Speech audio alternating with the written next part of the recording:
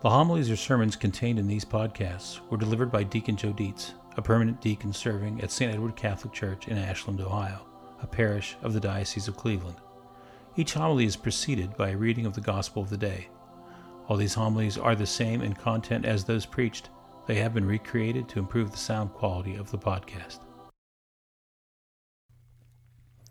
A reading from the Holy Gospel according to John.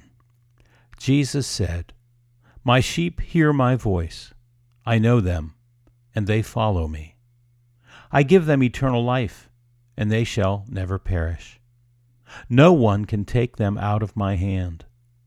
My Father, who has given them to me, is greater than all, and no one can take them out of the Father's hand. The Father and I are one." The Gospel of the Lord. Well, you know what Father Rod always says. Long gospel, short homily. Well, today we got a short gospel. No, I'm just kidding. Short, but a great message. If we follow Jesus, he will give us eternal life, and we shall never perish. He and the Father are one, great and greater than all.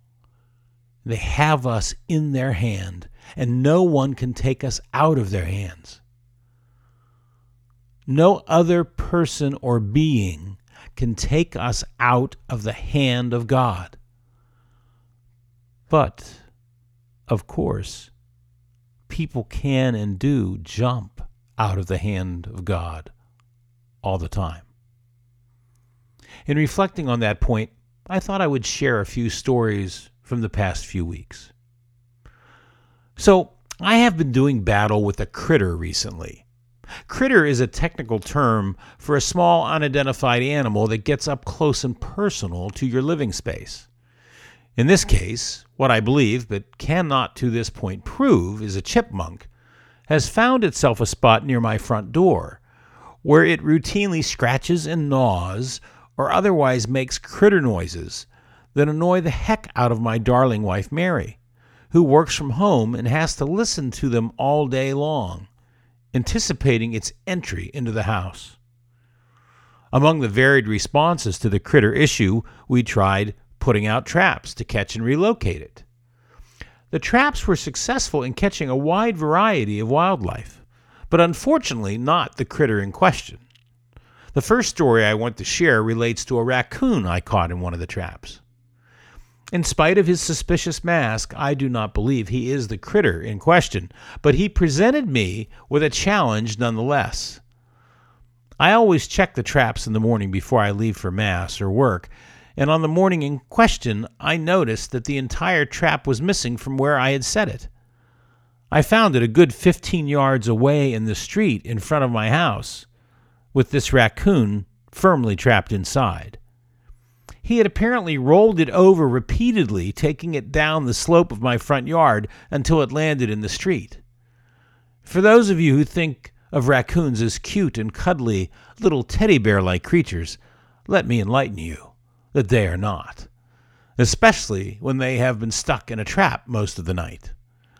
It was pouring rain, and all I wanted to do was release this angry, wet captive and get on with my morning.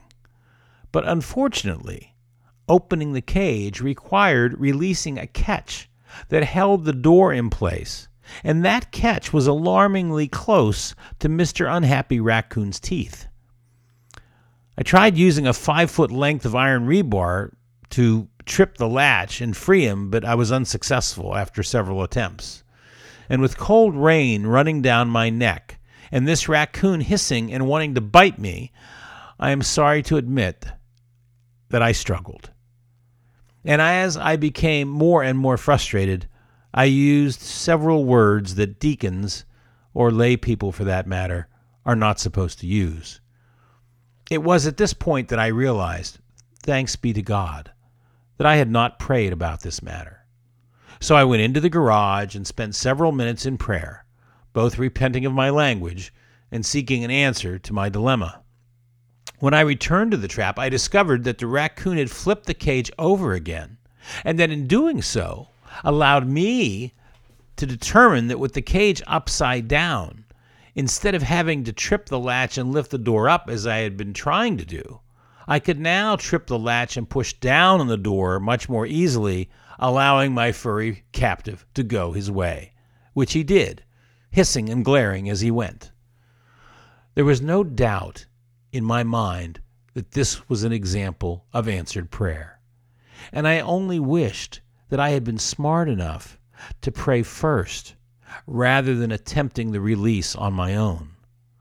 I would have been drier, happier, and had less to confess. Lesson learned.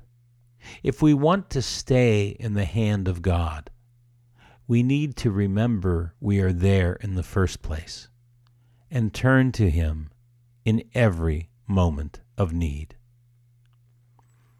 Well, we finally figured out that the critter was under the door behind the faceplate covering the area below the door between the concrete porch and the house. And this time, having learned my lesson, Mary and I prayed together before I attempted to remove that faceplate. And I was able to do so without doing any damage, which, if you have ever seen me do home repair, know is nothing short of a miracle. What we discovered was an area behind the porch, between the concrete and the foundation, where the critter had tunneled and made itself comfortable, although it had fled the scene before I got there. Off to the home improvement store I went to obtain some anti-pest spray foam filler to fill in this area. However, while purchasing the item, I realized that the nozzle that came with it was not going to do the job. It was only about 10 inches long, and I needed to get this down between the boards and into the den tunnel area that covered a 2 to 3 foot distance at least. I wondered, was there something in the store that might help me extend the nozzle to accomplish this task? I approached one of the employees and explained what I was looking for, and I'm not sure that he understood my question, but he offered that there might be something either in the paint or hardware department.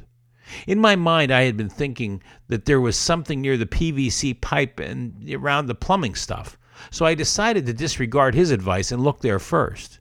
I was pleased to find a coil of plastic tubing that fit tight to the can's nozzle and allowed me to shoot this stuff well down into the space that I wanted to fill.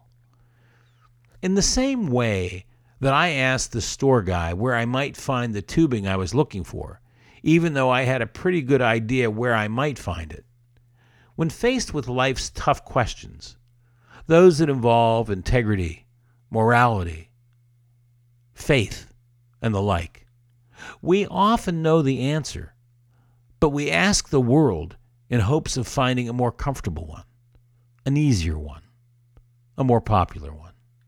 We know in our hearts what the church teaches. We know in our hearts what the Bible says about it. We have a pretty good idea what the right answer is. But we ask around looking for someone to validate the easier answer, the one we want to hear, the popular path. And we can often make the mistake of accepting the wisdom of the world in place of the truth. Part of the problem is that sometimes those people we ask that are in the world don't understand the question. They think that we are asking them how I can make my life easier, more enjoyable, more fun, less challenging and less work. How can I put myself first? How can I take care of me? When the question we are really asking, or should be asking, is how do I obtain eternal life? Which decision is going to be the best for me and my relationship with God? What will help me to love God and my neighbor as God calls me to, and to avoid sin? Paul and Barnabas would have found it much easier going if they had softened their message to appease the Jewish locals who so violently opposed them. But they would not compromise the truth of their message.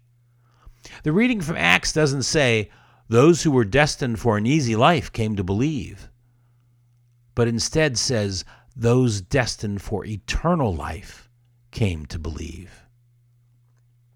Okay, enough about the critter. I'll try to update you on my success or failure next homily. But one last story. Tuesday of this week, my son Joe Jr. and I drove into Cleveland to attend the Indians-White Sox game. It was a cold and windy night and a rather disappointing game, which had the Indians down 2-0 in the bottom of the 8th inning, when, with 2 outs, a couple of hits and a walk loaded the bases with Carlos Santana, the Indians' cleanup hitter at bat, with a chance for a tie or for the Indians to take the lead. All 25 of the fans in the stadium were on their feet. Okay, maybe there were a few more of us than that, but not many. Anyway, we were on our feet when Santana drove a ball down the right field line and over the fence. Unfortunately, foul. 2 pitches later, we were still on our feet when he took a called third strike, ending the inning without a score and ultimately losing the game after a quiet 9th. My first response was to regret it having even gotten that close, just to be disappointed. But upon further review, I realized that it was for just such a moment that we went to the game. Even though in this case the home team did not score, the thrill of the opportunity, the excitement of the at-bat, the uncertain outcome, that risk-reward climactic moment is what makes the game enjoyable. It was exactly what we wanted to see and experience. It occurred to me later that this may be the same reason we were created, with a free will and the opportunity to choose between good and evil, right and wrong, to love God or reject his love, to obey God or reject his word. Over and over, God presents us with or allows opportunities to respond to the difficulties, the challenges, and the temptations of life. Whether something as simple as getting a raccoon out of a trap, or as complicated as dealing with a relationship, health, or financial issue. In each case, he stands ready to assist, to respond as a loving father, but also prepared to let us proceed on our own if that is our choice. He provides his word, his sacraments, and his church as a means to guide his flock, but allows us each to go astray like sheep, if that is what we choose.